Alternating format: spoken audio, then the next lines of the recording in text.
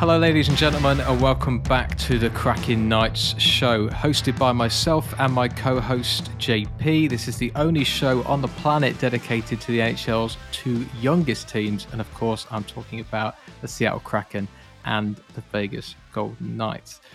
Now, before I get into the podcast, JP, and before we start talking about everything that happened this week, and obviously we've got a ton of stuff to go through, I just wanted to give a quick shout out to all of the new listeners. So you've not gone unnoticed. Not only am I a sad stats man when it comes to the NHL, also I carry that same sadness, and JP unfortunately has to deal with this on multiple levels. It's not just in hockey, but in podcasting as well. I take the same statty sadness into that. And so, you know, we've seen our numbers this week as in the week just gone. And it's fantastic to see new people listening to the show. Fantastic to see people going back and listening to old episodes as well. So hello to all of you, and obviously welcome to the community that we're trying to create here at the Cracking Knights show. So yeah, thank you. Absolutely, thank you, new listeners. Yeah, that's awesome. I love that we're getting more people listening to the show. Yeah, exactly. And we'll start on a high note and a happy note, and then it'll gradually get more depressing as we go through the podcast. So there we go. Kraken fans that are listening to this episode, we remained undefeated this week on the basis that we didn't have any games thanks to COVID. And there'll be some Kraken fans, probably myself included. There was a little part of me that's missing hockey a lot. But there was also that tiny, weeny part of my brain that was going, at least you didn't have to watch them lose this week. And I went, yeah, good point. Focus on the positive. Yeah, exactly. Yeah, which our next game is against the Colorado Avalanche. What could go wrong, guys? What could go wrong? So we have got some Kraken news, which we'll cover in our news bit in a minute. But no Kraken game reviews, no Kraken weekly reviews. So this is a very Golden Knights centric episode. I thought I'd just get that out of the way now, in case Kraken fans are holding on to see that we're going to have some Kraken news at the beginning, as I said, but then it is going to be Golden Knights focused. Still worth listening to, I would point out, but just as a pointer. So without further ado, let's jingle our way into the news.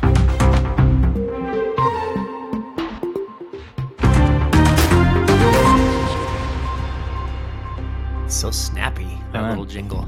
Short and sweut. So we've still not managed to get you a cappella-ing it yet, but we'll get there. I'm working on it. I'm practicing in my off time.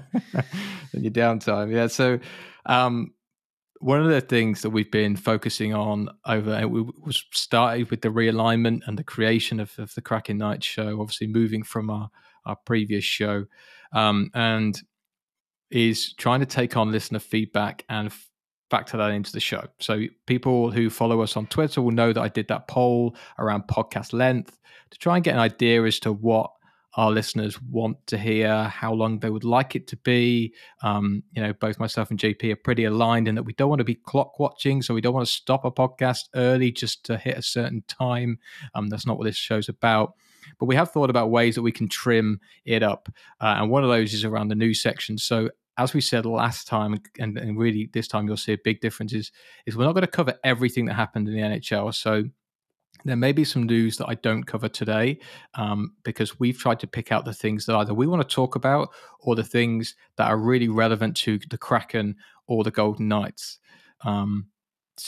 So that's why the news is going to be a little slimmer. So it's January, so lots of people I'm sure are trying to slim for January. The news is doing just the same, and hopefully more successful than most of us who try in January and fail all the way through to December. So a New Year's weight loss plan for the news. Yeah, you can always spot them. Like, so you go in the gym in the morning, and there's some guy or girl will come in, and their trainers are like immense. They are so bright, like they could literally light part of the gym on their own. And you think you bought them in December to use them in January, didn't you? So anyway, there you go. And then in February they're gone. That's it. Yeah, no more. That's it. Ready for next January. But so first, and this we had to cover this piece of news. This is a piece of news which has polarized many within the NHL. I'm currently doing my utmost to annoy most of the San Jose fan base by just getting that stick out and just prodding in the side of their chest and just saying, yeah, but what about this? And that is around Evander Kane. So Evander Kane has been a story for a little while. We joked only before Christmas about him potentially being traded to the Golden Knights. And he's gone from hero to zero. It is worth pointing out, by the way, and this has been covered in the NHL coverage, but a lot of people have been talking about it, have neglected to mention that two things that he was being accused of.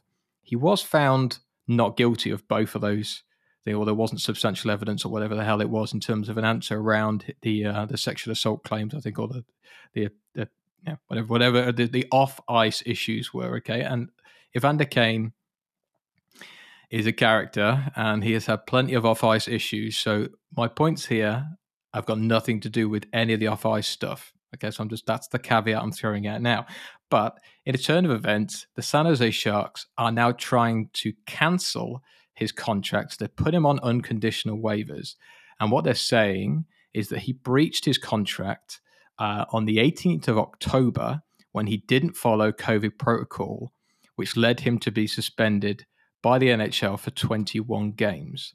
It is worth pointing out, for the sake of balance here, okay, San Jose fans who are now currently quickly throwing their iPods on the floor and deleting the podcast from their devices. It's fine. We'll continue anyway. Is they also tried to trade Evander Kane in between these dates. So October 18th, he breaches his contract. They try and trade him. They fail. And now suddenly it's such a big deal that they have to cancel his contract because, it's a breach and blah, blah, blah. You think, well, okay, if it's a breach, guys, why don't you do that back in November or December or any time, in fact, between October and January, 8th or 9th or whatever day it was that the news came out a couple of days ago. So I want to get your thoughts on it, JP. I'm not a lawyer, so I don't know what his contract says, but you can tell from the way that the NHLPA, so that's the Players Association within the NHL, has been quite vocal about saying, if you do this, Sharks, we're going to fight you on this because we don't believe there to be just cause. And I'd love to know if there's any listeners that know of other players that have breached COVID protocol and not been sacked for it, because there's certainly other sports where players have breached COVID protocols and not been sacked for it. Aaron Rodgers being the most obvious one to go to, given that he told, and Cam Newton and others who have all said one thing, whether it's about vaccinations or whatever, they've broken a protocol and not been done for it. But this feels to me like this is the San Jose Sharks interim GM, because obviously their GM is currently off on medical leave. Basically saying, we need to get rid of this guy. This is $7 million a year in cap that I don't want to have to play with. Oh, here's a nice idea. Let's do him for this. And it was their kind of smoking gun, albeit 2 months later. Yeah. Oh, yeah. Yeah, they're clear. That's pretty clear. Like they're like, okay, we're not going to be able to get anything out of him in terms of a trade. We're not going to be able to get any value. So let's see if this works. I mean, I get it. Without passing any moral or ethical judgment on Evander Kane, I don't know the player. Yep. But you can't argue that trouble follows this guy wherever he goes. I mean, he's had trouble following him for years. And so clearly the Sharks are just over it, right? They've been trying to get rid of him for a long time now. And like I said, I haven't walked a mile in Evander Kane's shoes. I don't know what it's like to be him. So I'm not trying to speak to this guy's moral and ethical fiber, but he obviously has been a controversial player for a long time, and the Sharks want to get rid of him one way or the other. Mm-hmm. And so, yeah, no, that's obvious to me. They've seen that they're not going to be able to get any value out of him. And so now they just want to be done. But there's not much legal precedent for it, because this COVID thing is only, we're only a couple of years into this, and really only maybe a year into this in terms of it being part of sports, part of the sports landscape. So, yeah, I agree with you, mate. And that's why I kind of gave the legal caveat at the beginning, saying, like, I'm not saying that Evander Kane's a saint or that he did or didn't do other things to annoy. He's always, like you said, news around dressing room issues has always Mm-hmm. followed Evander Kane. Only the Yeah. people in the dressing room will know whether it's true or not, but it's Right. always followed him like a bad hangover. But Mm-hmm. I just feel like San Jose are going to get. I mean, I guess this is the Kraken fan in me is speaking here, and generally an NHL fan who doesn't like to see teams abusing the system. Remember, we were talking about the full Kucherov the other day, right? And joking about the Match Pacioretty thing, which obviously is not, by the way, them doing a Kucherov before people think that that's what I'm suggesting. I'm not, but when the Kucherov thing happened, like the NHL community lost its mind over it. Tampa have faked the league. They've cheated. La la la. All this other stuff. Yet San Jose is going to get out of $7 million of cap. Like, I wouldn't mind if they cancel his contract. I think I probably would, on some moral level, have an issue with it. But from a fan perspective, I wouldn't mind if they cancel his contract if they still had to eat his cap, because then I would say, okay, but it's sunk. It's like a buyout, right? So you have to eat some of his cap. Right. But according to what I've read, and as I said, I'm not a lawyer, and I did not write the NHL's salary rules. So again, please tell me if this is incorrect. But from what I've seen, if they cancel his contract for a breach, the contract is nil and void, and therefore the cap hit associated with the contract is not only removed, it's actually prorated and backdated to the beginning of the season. So next year, because this year doesn't really matter, but next year San Jose would be rid of the $7 million of cap, and that's a massive competitive advantage that they're gaining on teams like Vegas, like others who are in cap hell, which most teams end up in when they're good. And like, they signed that deal with him, and to me it feels like it's a loophole that they're exploiting, and I'm a little surprised that the general NHL community is so like seemingly okay with this, but they weren't okay with the Kucherov thing. I find it a bit confusing. But so I hope San Jose fail in their attempt to cancel his contract. I don't mind saying that. Well, it's interesting too, because it's harder to. I think that the tendency is it's harder for people to feel sorry for Evander Kane. Yes. He does not evoke as much pity as some players do, right? And speaking strictly from a human standpoint, I think we should have some compassion for the guy, right? Like, he obviously struggles to some degree with certain parts of life. At least it seems that way. And so I have compassion for a guy like that who kind of has a hard time getting out of his own way, it seems like. But I think that's part of the issue too, is that, Evander Kane is a very hated player by a lot of fan bases. He's got a bit of a temper, and he's that kind of player, right? So strictly on the ice, for instance, Golden Knights fans hate Evander Kane. They absolutely despise him just in terms of his on the ice presence. So in this situation, I think it's easier for people to not feel sorry for him. But if we were to take the fact that he's Evander Kane out of the situation and just say this guy's an NHL player and a human being who has a contract and who has an agreement, if you look at it from a more objective perspective like that, it's easier to see the points that you're making there, right? Like, should a team be able to just back out of a guy's contract? And obviously we understand why Kane wouldn't want that, and why the Players Association, whose job it is to protect the players, why they wouldn't want that. Because if it works and they do cancel his contract, that's a lot of money left on the table. Exactly. And yeah, there's no way he's getting that money again. Somebody will sign him. Like, his NHL career is probably not over. I think he's probably got at least one more shot. Like, somebody's going to sign him. Oh yeah, but it isn't going to be for that money. Nope.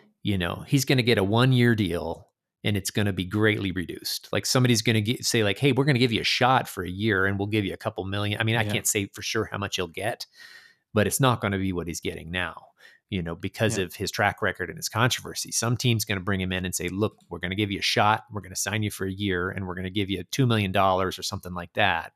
And then if you do well, we'll talk again. But whatever his deal is for that much money, he's never going to see another deal like that again. And so I understand why this is an important case right? Whatever happens here is going to establish a precedent one way or the other for future players that aren't Evander Kane.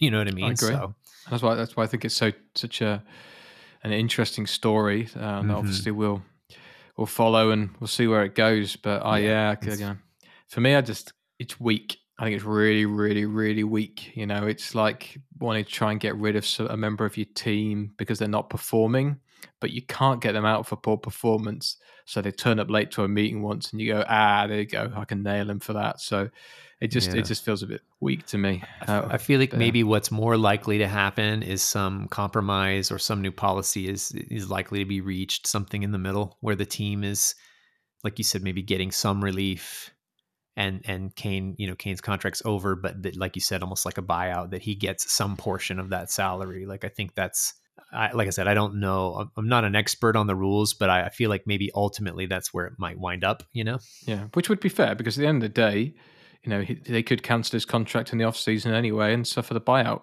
penalty. So Right, they're not doing right. something that can't be done. I just think the way in which they're doing it and the lack of a cap hit for doing it just doesn't quite. If I was any other team in the Western Conference, their GM, I'd be sat there thinking, whoa, I don't think so, because otherwise I'm going to do that with my 7 players that I want to get rid of. So everybody has bad contracts, right? It's an important situation for sure, because one way or the other, it's going to establish a precedent, like what happens when these situations arise. So it's definitely a fascinating story, Exactly. And we started off on such a happy note with our news, so we're gonna keep that good feeling train going. So I promised there was going to be cracking news, and we don't like to disappoint on the Cracking Night Show, so we're not going to. The Jaden Swartz injury, we've got a little bit more information around that. So it's a hand injury, as we knew already, because they gave us that little bit of detail where they told us what body part it was. I still don't understand quite why the NHL teams are so secretive around injuries, but maybe it's just a British thing and we're used to knowing everything about injuries in the UK. But what it does mean, and we do know this, is that he's going to need hand surgery, which means he's going to be out for 4 weeks. Now, that was earlier in the week, so we're probably looking at more like 3.5 weeks now. But it is a massive blow to the Kraken. We talked about it last episode, so I'm not going to go into too much about why it's a massive blow, but it is a massive blow to the Kraken. He is such an underrated influence in that team right now. So him and Tanev is 2 big blows. And then obviously the other bit of Kraken news was that we managed to have every single game this week postponed, which has created some sort of weird bye week, which we weren't expecting. And like we were talking on a previous show, JP, February, they're kind of lucky that the NHL players aren't going to the Olympics because they're going to need that month to make these games up. I dread to think how many there are now. I mean, obviously the Kraken has got at least 4, 5, maybe even 6 games that it needs to make up now. So it's a lot to do. And then the last piece of news, and this is a happy piece, so we can finish on a happy note. And that is that Jumbo Joe, so Joe Thornton, hit 1,700 games, so 1,700 professional games in the NHL. And he is the 6th player in history to do that. So I know that he doesn't play for the Kraken or the Golden Knights, but we can still be pretty impressed by that. I mean, the guy is an absolute legend. I kind of hope that he wins a Stanley Cup this year, but I know that you don't agree with me with that, JP, because that means Florida win it and Vegas don't. So I understand the sentiment, though. Yeah, exactly. Yeah, and he's such a top guy.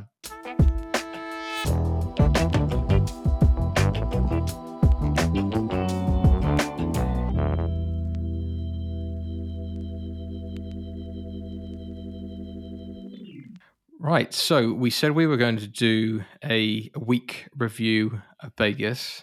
I kind of hoped that we would maybe be starting on a better week than this week, JP. So I apologize in advance. So we talked after last show, and obviously this wasn't recorded because this was a conversation myself and JP had after we recorded the last show, that we wanted to do more around reviewing the individual games, the performances of the 2 teams. Obviously, the performance this week of the Kraken is very easy to review because we didn't play any games. But Vegas did, and just a spoiler alert, by the way, to anybody who's listening to this podcast, we are going to talk about the games, the results, but it's Monday. So if you haven't watched the games by now, you need to get out of that rock that you're hiding under. Yeah, spoiler alert. Yeah, yeah, exactly. So 4 games played, 5 if we include Anaheim in terms of the homestand, but 4 games in this week. So going from Sunday to Sunday. Started with the 5-4 loss in overtime to Winnipeg. Then it was a 3-2 loss to Nashville.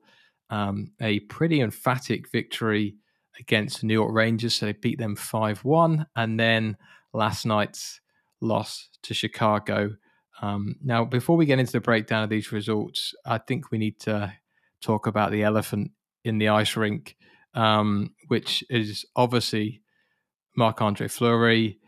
I mean, it was, I obviously don't have the same emotion as the Vegas fans. I'm a big Fleury fan. Anybody that watched any of our really early episodes, and we're talking really early now, you'll know that we did some video footage, and behind me I have Fleury's jersey on the wall. So I'm a massive Marc-Andre fan. I don't care who he plays for. But it was pretty impressive to see him at the Fortress last night. And if I was a betting man, which I'm not, but if I was, I would have texted JP and said, Vegas are losing tonight because Fleury's not going to lose. Like, he's the kind of guy, even though he had a bit of a rocky start in the first period, he looked like the Fleury that we all know and love, pulling off some absolutely amazing saves. And let's be honest, it felt like, and I want to get your thoughts, but it felt like he was the difference maker between those two teams. Yeah, I would say a little of both. I think Fleury he had a couple of huge saves that definitely kept the game. It's preserved Chicago's lead there towards the end, one in particular right in the last few minutes. Mm-hmm. And Chicago also, they played really hard for him. Like, it wasn't just him, like the team, they did a good job of sort of choking out any offense.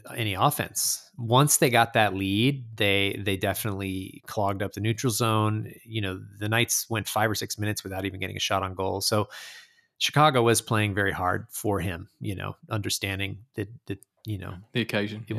The occasion and wanting to make a statement. Now it was not a decisive victory. I'm not making excuses. Chicago did not win decisively by any means. Like the second goal, the winning goal, was super fluky. It was puck luck all the way. But it doesn't matter. Once you get that lead, it's a team's job to protect it, and they did that. Chicago did a good job of protecting that lead, so that they earned the win. And Fleury, there was one save in particular at the end where and you know the one I'm talking about, where he slid across the crease, protecting the bottom of the goal, stopped, and then did his sort of classic, his chest save where he throws himself up against the bar. And I think it was Dodonov's shot. That was the game 2-2 against most goalies. Against most goalies, that was a 2-2 game right that second. Yep. But it was Fleury, and he made a stop that he probably shouldn't have made, and that made the difference. It absolutely made the difference between a win and at least an overtime game. So, Fleury's still Fleury. He has, he's still an incredible goalie. And, I don't have any trouble saying that. Kudos to him. He did a great job. And, we can talk about the Knights portion of the game, in a few minutes, but yeah, honestly, like that loss didn't sting all that much for me.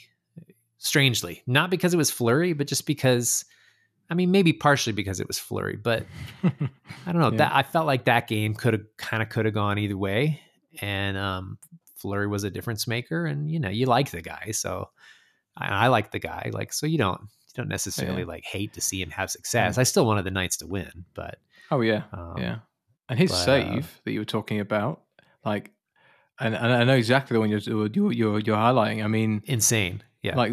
There's an argument to say if Dodonov hits the shot first time and doesn't have to control the puck and then fire it, maybe it goes in. But I still think, like you said, for 99% of goalies in the league, that was in the net. That goes in. And his save to have his arms tucked in to his body, and it's, as I said, he looks like he's like leaping like a salmon, but it's just, and that is Fleury. Those are the sorts of things where his goalie style and his athleticism, even at his age, and as somebody who's in their mid-30s, I'm not going to start hating on people's physical abilities in that age bracket, but it just shows to me, and we said this on the previous episode when we were talking about Fleury hitting the 500, like, he can't retire at the end of this season. What a waste for a guy who, has done so much for the league. So I guess it's not a waste in terms of his career, but the guy's got so much to give. Like, if I was a playoff bound team right now who could maybe clear up 7 million in cap, or maybe San Jose,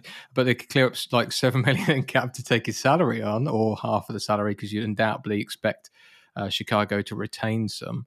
I would be trying to get hold of him because he is still the man. Absolutely. He's got it. I mean, look, if he stayed healthy, he's got at least another 2 or 3 seasons left in him, I think. Easy. And that's as a starter. That's as a starter, exactly. He could probably, if he stayed healthy, play another couple years as as like a backup, like a, playing 30 games a season kind of guy or something like that. But, Fleury's still doing Fleury things. And look, if we're going to transition a little bit into the fan base, this is how much Fleury is loved. Fleury is loved so much that Golden Knights fans, or people who claim to be Golden Knights fans, were wishing for a Chicago win last night.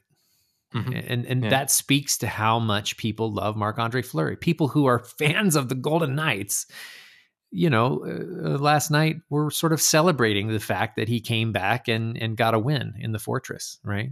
And now how I feel about that is a separate issue that I might cover in a minute, but that speaks to how much Fleury captured the hearts of people here in Las Vegas. And, hell of a guy, hell of a player.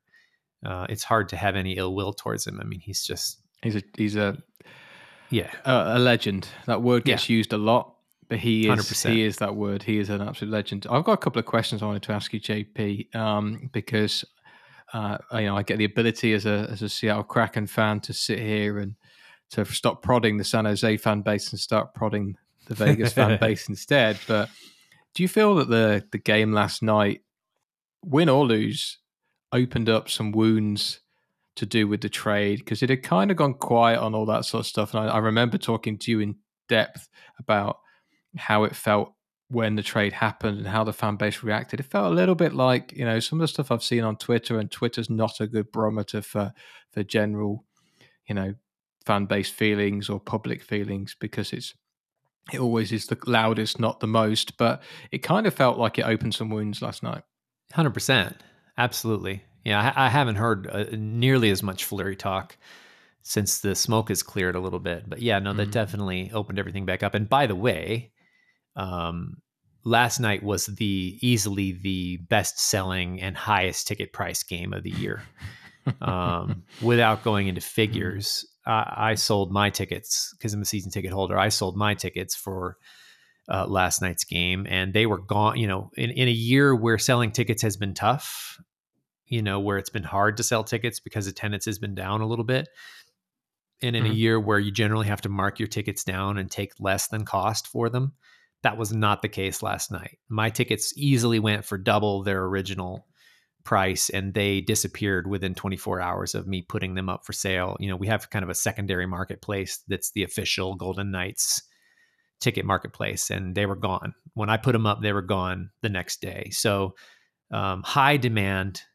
A lot of people wanted to go to that game. And yeah, it did open some wounds. It was a weird thing. You got people like showing their support for Fleury, wearing Fleury jerseys, wearing Chicago jerseys, so they all wanted to be there. They wanted to show their support, but yeah, there were tears, and then there were a lot of people last night who were sort of happy, that the Blackhawks won, like that it was some sort of revenge or some sort of middle finger to management or something, like a bizarre set of emotions surrounding the player. And, like I said before, it speaks to how much he was loved here, regardless of what anybody's opinions are on management or how he may or may not have been treated. That narrative is a little bit unfortunate too, in my opinion, because I think that situation was far more complicated than the public narrative, the kind of popular public narrative would indicate. But it is what it is. People feel how they feel about it. I can sit here and talk all about what went on behind the scenes because more information has come out since then. But it doesn't really matter. People are going to feel how they're going to feel about it. And a lot of people feel like Marc-Andre Fleury was screwed by management. I don't 100% agree with that, but it is what it is. And so that opinion really fuels people's attitudes. And so it does. Not only was it tearful that he's gone, but there was also that sense, there were a small percentage of fans who were like, good for him, screw management. Like he showed them, which, I get it. I don't think that, it's still Chicago. They're still not going to make the playoffs. Nope. The Knights still are. So I'm not sure that much of a point was proved, but I get it. I get it. People loved him, and some people didn't feel like he was treated fairly, and so those emotions are understandable under the circumstances. So yeah, absolutely opened some wounds last night, regardless of what my opinion is on it. I sympathize. I get that. I totally understand why people feel that way. Yeah. Yeah, and listeners to the show know that my wife is an avid. I mean, she's a massive Fleury fan as well, but she's an avid Blackhawks fan. I mean, the day that I'd like to think the happiest day in her life was the day that she got married to me, but I actually think it was when Marc-Andre Fleury got traded to Blackhawks. You're a close second. I'm a close second or third. But it was like I said to her obviously after watching the game, as good as Fleury is. I imagine how bad Chicago would be without him, because they're pretty bad with him. Yeah. Like they would be an absolute car crash if it wasn't for him. So it was nice to see them get the victory yesterday. But, take rose-tinted glasses off for a second. They didn't really deserve to win that game because I felt the Golden Knights outplayed Chicago. I agree with you in terms of the grit that Chicago played, and there was, like you said, it was 5 or 6 minutes or whatever it was in the third period where you guys couldn't even get a shot on net. But I still felt that against most of the goalies in the league, you probably would have done enough to have won that game. And Chicago didn't have that many. I mean, it's not a great night for Leonard's numbers, but it doesn't quite tell the story of his night in net, if you know what I mean. So, interesting. Yeah. Do you think there's a percentage of the fan base, JP, that's just never going to get over that Fleury trade? Yeah, it's unfortunate. I do. I really do. I think history is an interesting thing, and public perception is an interesting thing. Mm-hmm. And the way that whole thing played out, there was just a narrative that kind of caught fire about the way Fleury was traded, and people latched onto it. And it doesn't matter. It doesn't matter what facts have come out after the fact, because there was some information that came out after the fact that was spot on with what I thought at the time, personally. And most of it revolved around Fleury's agent. As it turns out, the relationship between the agent and management fell apart. Talks kind of disintegrated, and management cut off communication with Fleury's agent for that reason. I had a feeling that might have been what was going on when it happened, because it did not serve management in any way to dishonor Fleury on his way out. How would it serve them to do that? I knew they had to have a business reason for doing it, and after the fact, it came out that was it. But it doesn't matter. I can sit here and talk about that till I'm blue in the face. The narrative that caught on was that Marc-Andre Fleury found out on Twitter, and how dare management dishonor him that way after all he's done for this franchise. Yeah. And it doesn't matter. I'm sure there are fans listening to this right now that don't care. They don't care about about the fact that he has a vicious manager, who's a known sort of astute, and it makes him a good manager, right? I'm not speaking poorly about his manager, about Alan Walsh. It makes him a good manager, but he's clever, and he's known for, fighting for his clients. And he's an antagonist. It doesn't matter, and a lot of the fan base, they don't care. They don't care about that. They love Fleury, and they thought management did him wrong. And once that narrative caught on, I just think there's always going to be people that in the historic record, that will always be part of the story. People will always say, "Oh, they screwed Fleury on his way out." I agree. It doesn't. You can talk about it till you're blue in the face, but I think it's easier as well to have someone to blame. When something happens that's heartbreaking to you, and it was heartbreaking for a lot of people to see Fleury go. It was. I was very sad as well, but a lot of people took it really hard. It's easier to have an enemy to blame. And so in this case, management was that enemy. And they don't care. Management doesn't, they'll be the enemy. They're fine with that. It comes with the job. Management isn't losing much sleep over that, public perception, I don't think. But they did eventually come out and reveal that information because they were tired of getting a bad rap for it. But anyway, I'm getting sidetracked. Yeah, I think to answer your question, I think it's a complicated situation, and I think it wasn't anywhere near as cut and dry or simple as people thought. Yes. But that doesn't matter. The story will always be management screwed Fleury on the way out, and that I think that version of the narrative will always be discussed, and people will always say that. Unfortunately, that's how history is written. Sometimes. I mean, the one comment, and as I saw a couple of people posting around this. And I can say this because I haven't got the emotion attached, saying that there was the usual comments around they shouldn't have got rid of him. But I'm sorry to be the harsh reality here, Vegas fans, but you can't sign the players you've signed and not have casualties of cap. Like it just doesn't work that way. I've seen it firsthand in Chicago. The one pain of being a successful team in the NHL is you will lose some of the players you love the most. It's the product of a salary cap era, which is beautiful because it creates parity. It allows teams to get to a Stanley Cup final in their first season. It allows teams to rebuild and to retool and for fan bases to go through highs and lows. But the product of all of that is that eventually you are going to hit your ceiling like Vegas did. And second they signed Pietrangelo, the second they signed Lehner, they had already committed Fleury to somebody else at that point in time. So ignoring the bit around how he left, and like you said, JP, we could talk about that forever. And, everyone's going to have their own opinion. And by the way, they're entirely entitled to their own opinion as well on it, so nobody's right or wrong with that. But yeah, absolutely.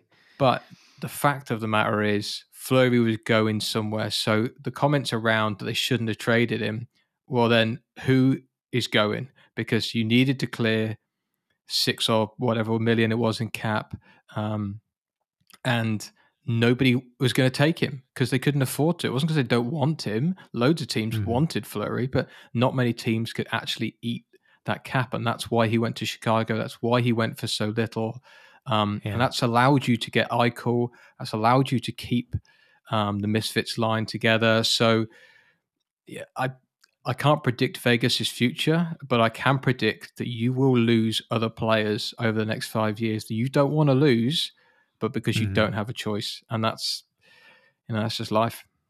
Yeah, it's just part of the sport. And, there's another portion of the fan base who will say to that, and I've had them say to me, I know it's business. I know they had to trade him. I understand all that. It doesn't mean I have to be happy about it.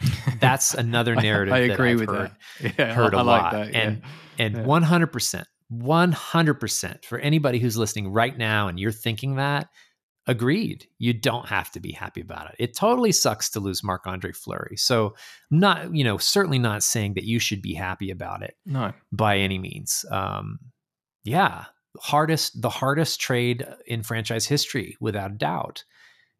We all loved Fleury. So it definitely sucks. And so, coming back to your point, that was definitely in the air last night, right? It was bittersweet. It's like you love that he's back in the Fortress. You love to see him down there. You love to see him playing like Fleury, but it stings, it totally stings to know that he's not a Knight anymore. And it stings to see him help Chicago win instead of the Knights, and so, a lot of mixed emotions, and in a very highly watched game for a variety of reasons. So it was an interesting night. I'd love to know the viewing figures for that game in comparison to the Rangers game, because it was a spectacle, to say the least.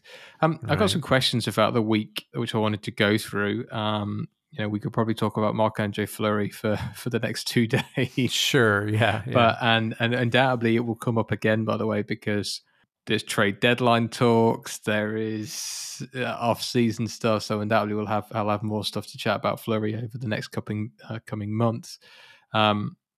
There's the dentures falling out. It's obviously getting too late in the evening, right?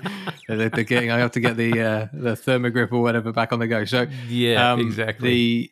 There's some questions I had around the week, and not any specific game, but more the week in general. Because let's be honest, Anaheim game aside, which was a good victory for the Knights. It's been a tough week. It's been a bad week in terms of performances. It's not a positive week in terms of numbers. But there were some close games in there. So it wasn't like you got blown out of every loss and you sat there thinking, God, this team's a mess. The Winnipeg game, I watched that, and I watched the Nashville game, and both those games, the Knights were close. It could have gone either way. There's those kind of games. I felt that the Winnipeg game was closer than the Nashville game, but they were both pretty close. Saros was this normal rock of a goaltender in the Nashville game, but 1 win in 4 is a pretty tough week if you're trying to make the playoffs, especially when they're home games as well, because we know how important it is and why the fortress is the fortress, right? Is the amount of goals that Vegas are conceding a concern? Yeah, we spoke to this a little bit last week. A little bit. They're leakier back there than I would like them to be, for sure. And as far as like making a deep playoff run, the only thing they got going for them is, other than last night, they do tend to score a lot. But yeah, they're definitely a little leakier back there than I'd like them to be. I think for me, what's going on right now, and I love the Vegas fan base. They're so passionate, and it's a winning culture here. It's a winning culture in Vegas. We are used to winning here. And so I think this comes along with it, but and I guess a lot of sports fans are like this, but it's like the sky is falling. Anytime the Knights lose a game, it's just like, oh my God, that last night, a lot of people were just so angry that they lost to Chicago. And, I think what's going on right now this week, especially if I'm speaking to the broader point of them sort of not having a great homestand so far, these guys were up against some serious adversity for the entire season up until just real recently. And I think they had to dig really deep to storm back from fifth. Let's think about that for a second. 5th in the division. And they stormed back and are now in first by 3 points. That's an incredible achievement. And they really had to be up for every game to make that happen. And that's not just the starting players. That's all the way down through the organization. That's these extra guys, Amadio and Hutton, these guys that they've sort of picked up on the fringes, and the AHL guys that were called up. The whole organization had to buy in and dig deep every night and find different ways to win. And sometimes it was sloppy, and that is emotionally and physically really draining to go on a run like that for 2 or 3 months. So inevitably, in my opinion, there's going to be a drop off at some point. There's going to be a little bit of a letdown. Professional sports seasons, they ebb and flow. You're just not going to be at your best every game for the whole season. And I'm seeing a little bit of a lull right now because of that hard work they had to do to sort of regain first. It's not a great homestand. If we're looking at the homestand right now, they're at 500 for points on the homestand, 5 out of 10 points. If they manage to beat Toronto, it'll be 7 out of 12. That's not a wonderful homestand by any means. It's not a terrible one, but and that's assuming they win. If they were to lose that one, we'd be looking at 5 out of 12 or an OT loss, 6 out of 12. So, but when you look at it that way, it puts it in perspective. It's not quite as bad as it seems. I agree. To get 500 on the homestand, they've had some road trips where they were 100%, right? Where they took all the games on the road trip. So with some of the other portions of the season, they've sort of already made up for that, but it doesn't mean they don't need to fix it, right? Like they they need to bounce back and have a much better game against Toronto. I also think after the Rangers game, which was absolutely one of their best performances of the season. It was. It was really good. I think there was a little bit of a letdown after that because they went out that they dominated. They worked hard that entire game, and the Rangers are no slouches, man. They made a division leading team, if I'm not mistaken. Aren't they first in their division right now? Or close, but the Rangers are check, but like you said, look, they're not. Then it's not Arizona, right? They're not a straight. We're going to win tonight. They're a good team and they're playing well. Yeah, very good team, and reminiscent to me. The Rangers are very reminiscent of Year One Golden Knights, and because it's Gallant at the helm, they're playing his style of hockey. So relentless, hard team to play against, and the Knights made them look bad. So. And they did that against the Ducks as well, who were challenging them for first in the division. So it's a little bit of a consistency issue, right? The Winnipeg game was actually pretty close. Nashville game was closer than it felt, right? I think they went down 3-0 and then stormed back and almost managed to tie it. So like you said, I don't think the score lines, they're all 1-goal games. All of these losses are 1 goal, lost by 1 goal. So I don't think I don't think it's as bad as Knights fans feel like it is. They're so used to winning here that many losses, like the fans are just like, what? You've got to be kidding me. This is unacceptable. But I always tend to be that kind of guy too. It does feel like that every time that the Vegas lose a game, you can just generally hear the fan base saying, whereas like it's 1 game. Yeah. So I totally get that. And I think those 2 games, I mean, like the Winnipeg game is a prime example. It's one of those that could have gone either way, and if you win that game, then like you said, the rest of the homestand looks okay. But you've got some tough games coming up. Let's be frank. No kidding. Toronto's not exactly an easy game, even at home. Then you've got Pittsburgh, Montreal. Let's be honest, you should be beating them because they actually have a worse, unless they won last night, but last time I checked, Montreal had a worse point percentage than Arizona, and that is an achievement in itself.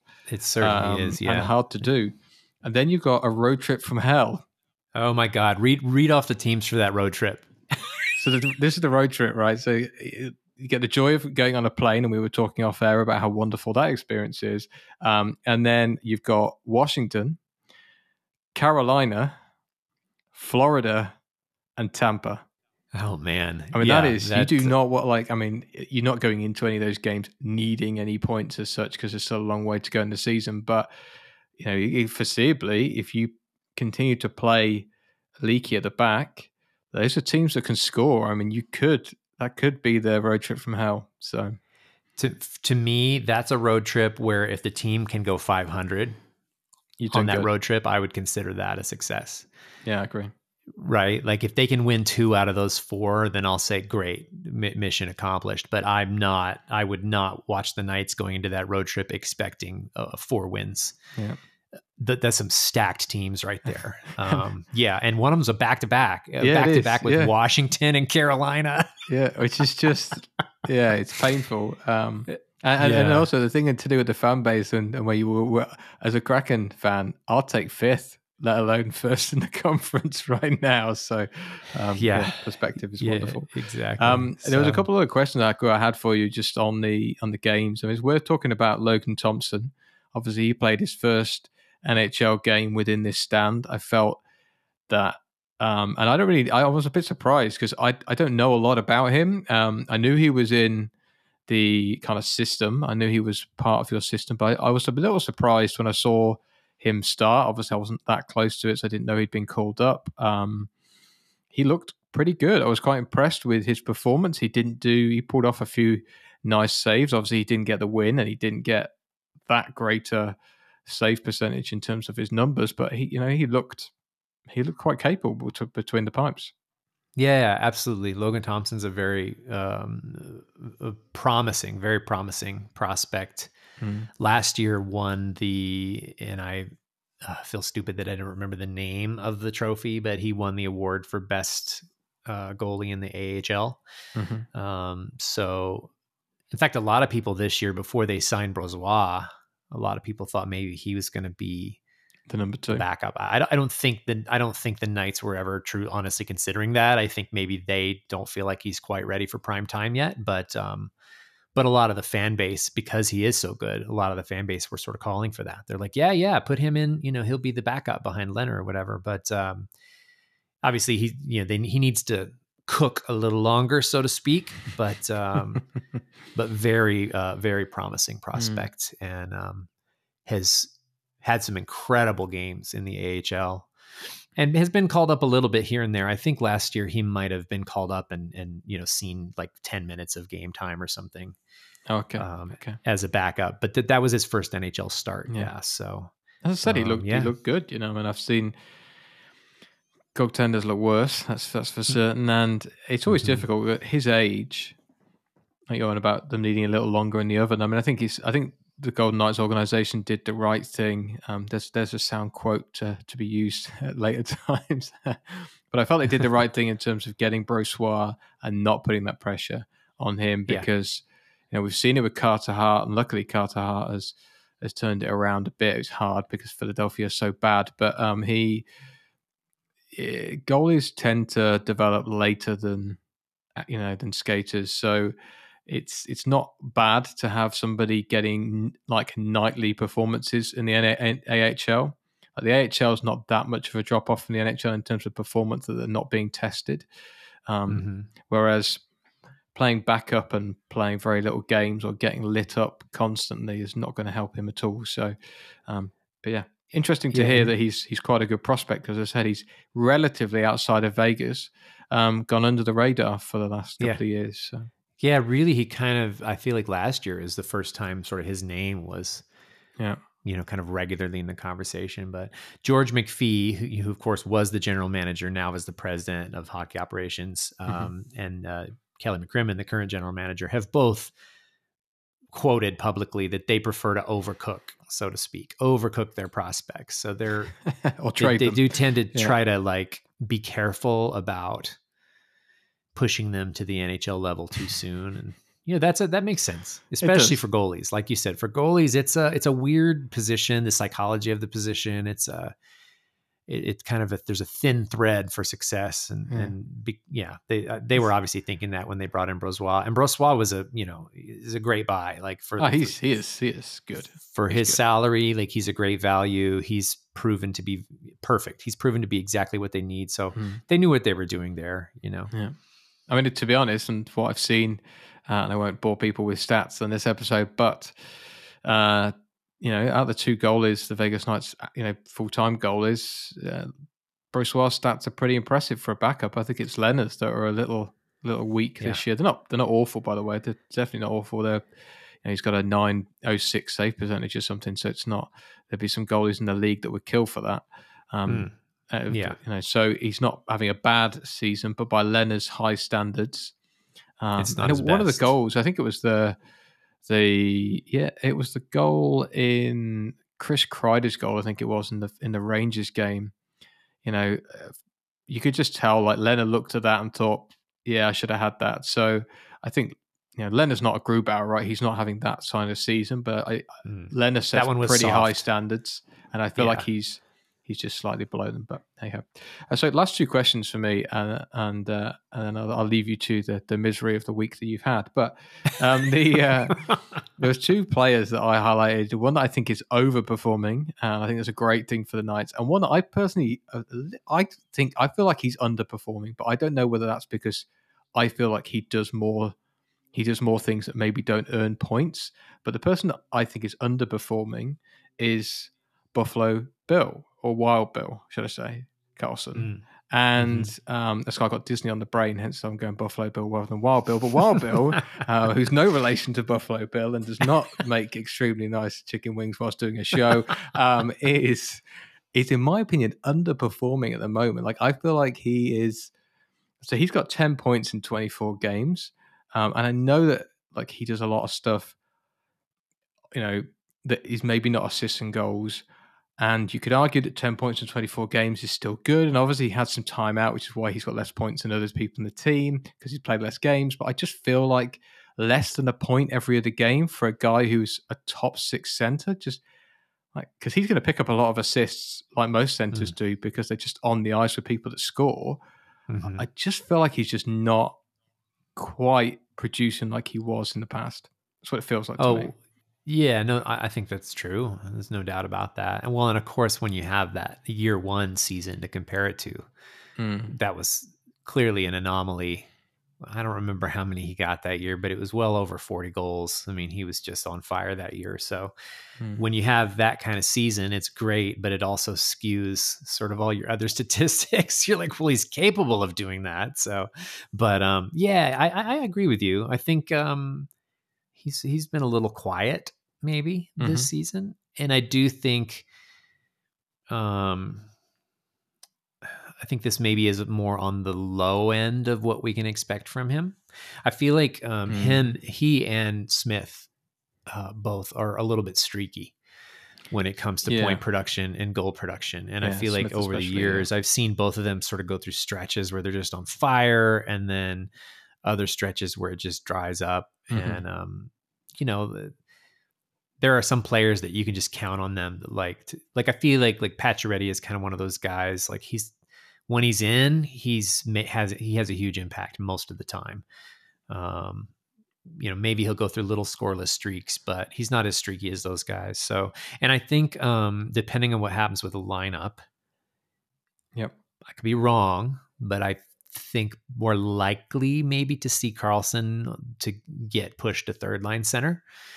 Maybe for that reason, just because we're now going to be, you got Stevenson, who's kind of, it's possible Stevenson could go to third line center, but I feel like his chemistry and speed, he's point per game right now. Like, I feel like they may keep him with Patches and Stone, but so yeah, I agree. And I think Carlson's always he's gone through other patches where he's been kind of like that. His production's been down a little bit, but I don't think the coaches sweat it that much because of his defensive contributions and his contributions in other parts of his game. I think his value is still there even when his points are down a little bit. But I have noticed that too. Yeah, for sure. So I'm going to ask a follow-up. It's quite a probing question. Right? Uh-oh. Could he be traded? If the money, if you need to make space for Eichel, and I know that currently there are so many Vegas fans right now shouting at their iPods saying, "Don't even mention it. We've had one. That's enough." And I get it, but somebody's got to. We already do. We know that Vegas is playing musical chairs. Okay, and you got 23 guys in the lineup, and there's 24 with Eichel, and you got 23 chairs. Somebody's going. Yeah, I agree with you. Buffalo Bills. Buffalo Bill. I'm so obsessed with Buffalo Bills. I've just obviously got chicken wings on the goddamn brain. Wild Bill. I was going to call him William Carlson because I can't get that wrong. But he's a fantastic player, and I think he's a fantastic center. And his performance, like in his career at Vegas, has been outstanding. And nobody, when he was taking the expansion draft, nobody gave him a hope in hell of being the player that he became. He personified a lot of what Vegas did that made them amazing, but somebody has to go. And Chandler Stevenson is too good right now. He's almost a point per game player, which is mental for a guy who Washington had on their third line. And he was a depth very player. Little for him. He's a great acquisition, and you're not getting rid of Eichel, obviously. So there's 1 and 2 sorted. So if he's third line, he is, and hate me for saying it, he's quite expensive to be on your third line. Let's be frank. He is expensive, and the team with Eichel now, once he's in the mix, the team is so center heavy, right? So that's the other thing. Like the center depth, there are so many centers on this team. You got Nick Roy as well, which we haven't mentioned. Yeah, I mean, you've got with this roster the way it is, let's say Eichel were healthy, let's say everybody were healthy in some weird world where the cap didn't matter, you'd have a bunch of centers that all have to play wing or get scratched because there's just no room for them down the middle. So yeah, I do think it's possible. I think Smith is probably the most likely. I think Carlson is probably the second most likely. I think if it weren't Smith, I don't think they're getting rid of Marchessault. I don't. No. Some people seem to think Marchessault could be on the block. I kind of don't think so. Like his contribution. Yeah. Like no way. I think he would be way down the list. Yeah. But I think, I think Smith, I think Carlson might be a second possibility. So it's definitely possible. I mean, look, Smith's on a contract year, but once again, he's a winger, right? Like they actually, in some ways, you could argue it might make more sense to move a center. Although a lot of centers can play wing, but Carlson, I don't see him ever doing that. I think his production to me, he doesn't score enough goals to warrant that. And obviously, we said it earlier on this cast, like Vegas are a scoring team. So I don't know. Yeah. I don't want him to get traded, by the way. So I am playing devil's advocate because I can, but I kind of think Chandler Stevenson is outperforming him, and that's a problem for him right now. Yeah. And the fan base would be heartbroken to see Carlson go, but it's a definite possibility. Yeah. I certainly wouldn't rule it out. I think it's likely one of the misfits goes, and with Marchessault being the least likely, in my opinion, because they got to move a player that's one of these higher salaried players, to make room. Now, if in some weird world where Pacioretty stays out until playoffs, then like we said, then maybe this sort of a la Kucherov thing might happen and nobody moves. But I haven't done the math on that. I don't know if there would be enough cap space to make that happen. But Pacioretty's cap relief right now certainly helps a lot, with him on long-term injured reserve. If I'm not mistaken, all of that cap doesn't apply right now. All of Pacioretty's cap, correct. Right? Yep, 100%. Yep. So that's one possibility where they might roll into the playoffs with the roster intact as it stands right now. And this is, are they going to make a move at the deadline? I mean, what move could they possibly make at the, unless it's in preparation for making space for Eichel? But I can't see them necessarily adding. I think this year, like you said, I think they can juggle the cap without losing Carlson. So I'm not suggesting they're going to, trade him at the deadline. They might have to still if the numbers don't work. But I think in the off season, I think he's gone. Off season, somebody's got to go because they're going to turn around and have all that cap again. Yeah, for sure. So whether it's deadline, end of the season, or going into next season, one of those guys is going eventually. There's no doubt about it. And Carlson's a distinct possibility, I'd say. There you go. It's a crappy thing about sports fandom, right? Like we talked about earlier, you're going to have to say goodbye eventually, and he might be one of them. Yep. Welcome to Cap Hell, Vegas fans, because this sucks. And it never goes. As long as you are successful, it will stay with you, which is double-edged sword. So I got one last, and this is going to be my hot take for the for the podcast, and that is a player that I saw a lot of, obviously, when he was playing for Chicago, and when he was playing for Dallas before that, which is Janmark. Obviously, he had COVID, and he had a little bit of time to get over COVID. I think COVID affects, obviously it affects everybody in different ways. Lots of people on the podcast will have had family members affected by it, and you'll see some that will take it on the chin, and others that are quite bad with it. It's just kind of the luck of the draw in some ways. So I think it took him a little while to get over that. But my hot take is around Janmark's style of play, the fact he's starting to get hot now, and I think he's going to be really important for you in the playoffs. And you're making the playoffs, by the way. That's 100% happening. Like Vegas are in the playoffs. So I'm that's not a hot take. That is just fact. You're getting in, right? And when you get in, he is exactly the sort of player you want. Definitely, yeah. Well, and Kelly McCrimmon was quoted as saying, "This is the player we traded for." Yes, that was it. Yeah. So what Janmark is doing now is why they picked him up. And yes, the COVID things, that's a real thing. The team has even commented on it. They did not comment on it. And I love this about the Golden Knights, and a lot of hockey teams are like this, but I love this about hockey culture is sort of this no excuses culture. So, Janmark supposedly had long haul COVID symptoms and was playing through them. The team did not make excuses. And during all of that sort of rough patch, the first couple, 2-3 months of the season, that was what Janmark was dealing with. And the team didn't mention that. They didn't make any excuses. He didn't make any excuses.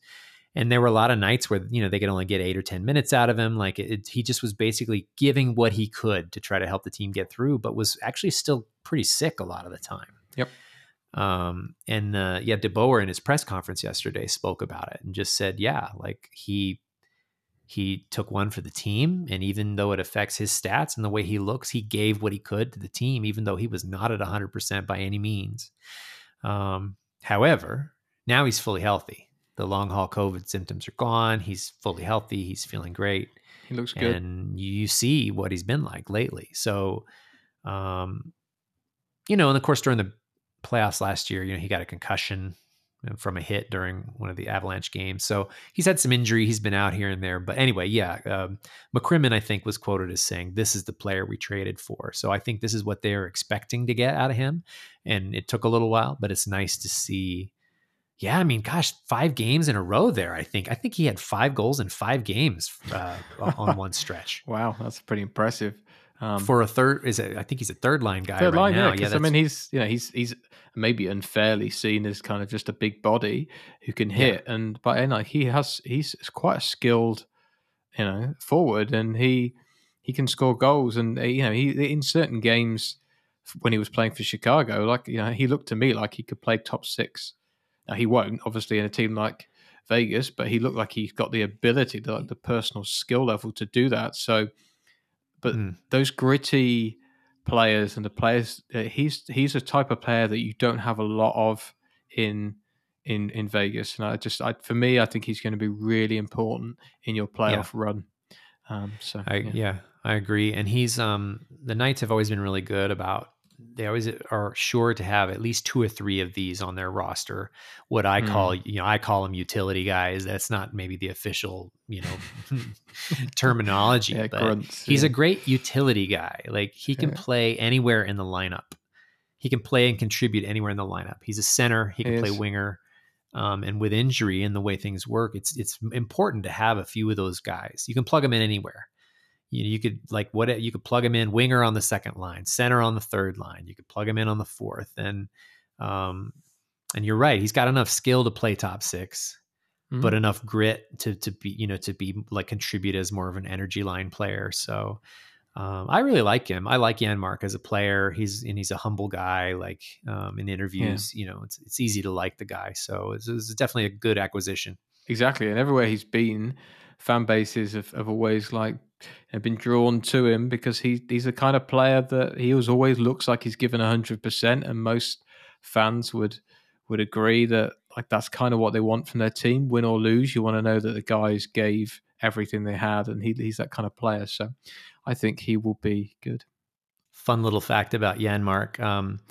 There last year during the playoffs, there was a Twitter follower who would occasionally comment and kind of pop in on Golden Steel on my Twitter profile, whose last name was Janmark.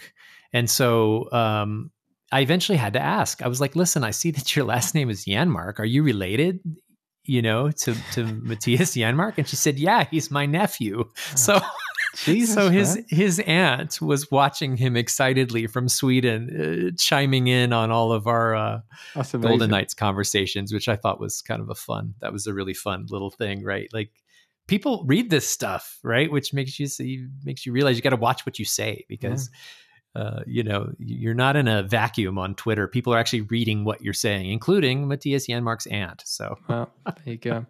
So I'm going to have 2 contrasting bills. Wild Bill's going to be hating me right now because I'm suggesting he should be traded out of Vegas. And Buffalo Bill's going to be loving me because I've just been giving him free advertising for the last like X amount of minutes on this podcast because I can't remember the difference between the two. Like I'm going out this afternoon and getting some chicken wings. Man. Now I'm craving buffalo wings. So, so that's that. I mean, look, we need to speak to Jan-Mark's aunt clearly and get her to sort. Her nephew doesn't do enough podcasts. Is my where I'm going with this, and he should do. Let's get him on the Kraken Night Show because why not? Absolutely. And if he's not available, we should get his aunt on. But anyway, so sure, she can talk about what it's like having a nephew in the NHL. Yeah, I'm sure there's some stories there. Talking of interviews, actually, it nicely segues in. Not that we planned for that segue, but nicely segues me into talking about what we got coming up. And we do have a couple of big things coming up this week. And even though we will have hockey to talk about next Sunday, because the Kraken are going to play some games, hallelujah, and hopefully they'll be positive. And the Golden Knights are obviously playing games because we talked about them earlier, and they've got some massive games coming up which we can go through. But we've also got coming out next week our interview with Gordon, who I was talking about before. So Gordon is a Seattle Kraken fan, so we love him already. But he's also based in the UK, so what's not to love there? And he's Scottish as well, so he's ticking all of the boxes that we would want. But we've got an interview with him planned where we're going to be talking around the experience and everything that is the Climate Pledge Arena and how it felt being there and being part of the Seattle fan base. Because I know for myself, I've watched all the games like a complete sado, and I can hear the atmosphere. It's totally different when you're in there. So we wanted to get firsthand of this and to hear a little bit about Gordon's journey, because when we're talking about somebody going to watch a Kraken game, this guy flew from the UK. That's a long journey. That's hardcore. To say. So we got that coming up, which is going to be awesome. And also we're going to be doing. We have a blog which is on our website, and the website is kraken-nights with a K, of course, .com. And we've got a blog on there at the moment which is talking about Seattle Kraken, but we're going to be doing some other ones over the next couple of months.